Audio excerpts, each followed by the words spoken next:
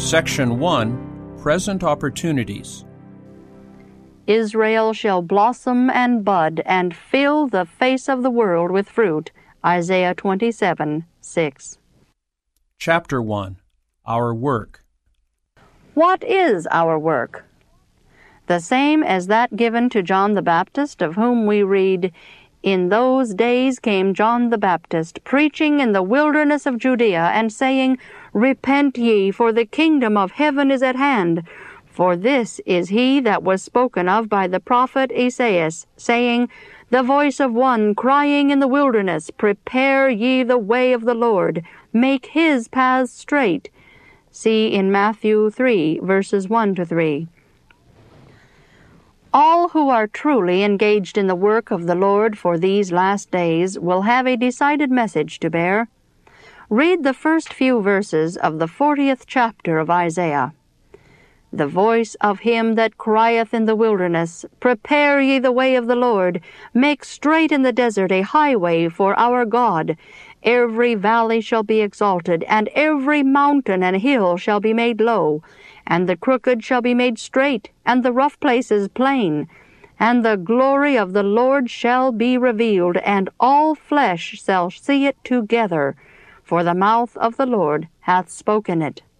Isaiah chapter 40, verses 3-5.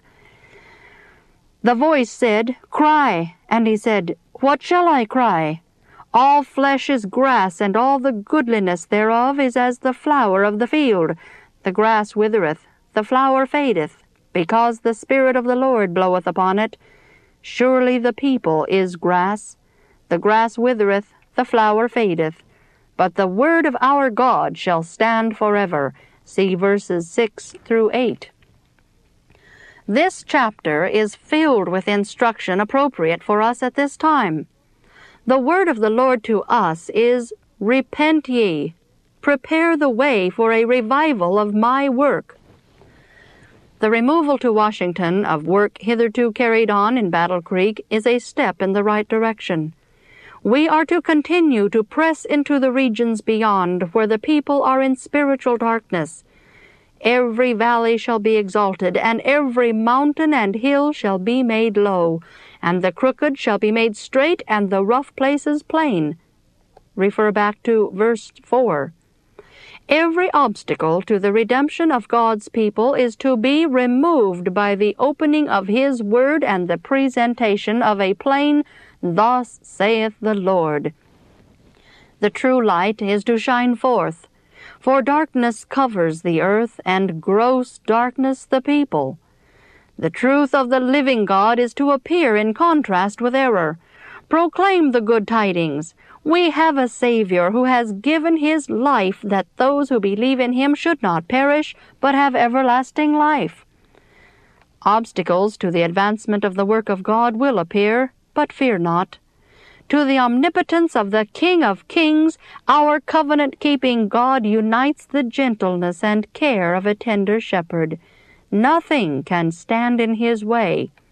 His power is absolute, and it is the pledge of the sure fulfillment of His promises to His people. He can remove all obstructions to the advancement of His work.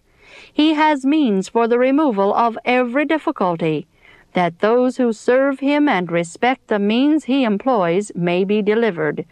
His goodness and love are infinite, and His covenant is unalterable.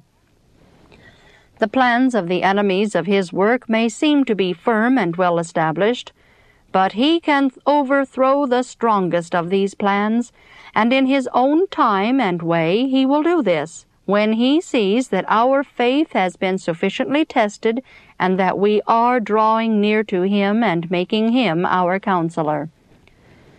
In the darkest days, when appearances seem so forbidding, fear not. Have faith in God. He is working out His will, doing all things well in behalf of His people. The strength of those who love and serve Him will be renewed day by day. His understanding will be placed at their service, that they may not err in the carrying out of His purpose. There is to be no despondency in God's service. Our faith is to endure the pressure brought to bear upon it. God is able and willing to bestow upon His servants all the strength they need. He will more than fulfill the highest expectations of those who put their trust in Him. He will give them the wisdom that their varied necessities demand. Said the tried apostle Paul, "He said unto me, My grace is sufficient for thee, for my strength is made perfect in weakness.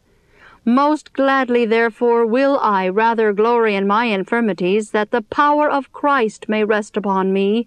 Therefore I take pleasure in infirmities, in reproaches, in necessities, in persecutions, in distresses for Christ's sake. For when I am weak, then I am strong." See 2 Corinthians chapter 12, verses 9 and 10. O my brethren, hold the beginning of your confidence firm unto the end. The light of God's truth is not to be dimmed. It is to shine amidst the darkness of error that enshrouds our world. The Word of God is to be opened to those in the high places of the earth as well as to those in the more lowly. The Church of Christ is God's agency for the proclamation of truth.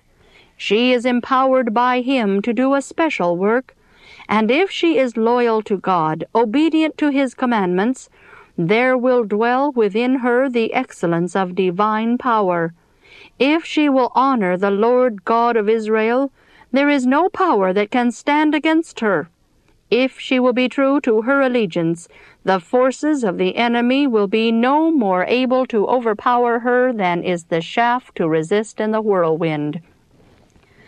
There is before the Church the dawn of a bright, glorious day, if she will put on the robe of Christ's righteousness, withdrawing from all allegiance to the world. The members of the Church need now to confess their backsliding and press together.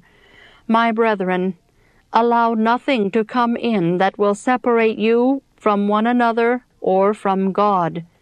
Talk not of differences of opinion, but unite in the love of truth as it is in Jesus.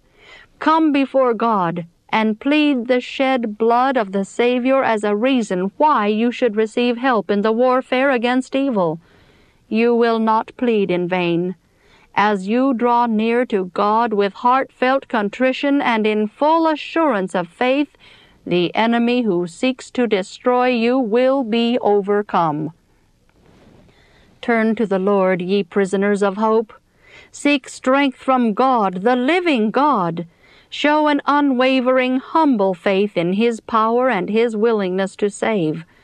From Christ is flowing the living stream of salvation. He is the fountain of life, the source of all power. When in faith we take hold of His strength, He will change, wonderfully change, the most hopeless, discouraging outlook. He will do this for the glory of His name. God calls upon His faithful ones who believe in Him to talk courage to those who are unbelieving and hopeless. May the Lord help us to help one another and to prove Him by living faith. Psalms 81, verses 1 and 2. Sing aloud unto God our strength. Make a joyful noise unto the God of Jacob. Take a psalm, and bring hither the timbrel, the pleasant harp with the psaltery. Psalms 92, verses 1 to 4 says, It is a good thing to give thanks unto the Lord, and to sing praises unto thy name, O Most High, to show forth thy loving kindness in the morning, and thy faithfulness every night, upon an instrument of 10 strings, and upon the psaltery, upon the harp with a solemn sound. For thou, Lord, hast made me glad through thy work. I will triumph in the works of thy hands. Psalms 95, verses 1 to 6. O come, let us sing unto the Lord. Let us make a joyful noise to the rock of our salvation. Let us come before His presence with thanksgiving, and make a joyful noise unto Him with psalms. For the Lord is a great God, and a great King above all gods. In His hand are the deep places of the earth. The strength of the hills is His also. The sea is His, and He made it. And His hands formed the dry land. O come, let us worship and bow down. Let us kneel before the Lord our Maker. Psalms 96, verses 1-4 says, O sing unto the Lord a new song. Sing unto the Lord all the earth. Sing unto the Lord, bless his name. Show forth his salvation from day to day. Declare his glory among the heathen, his wonders among all people.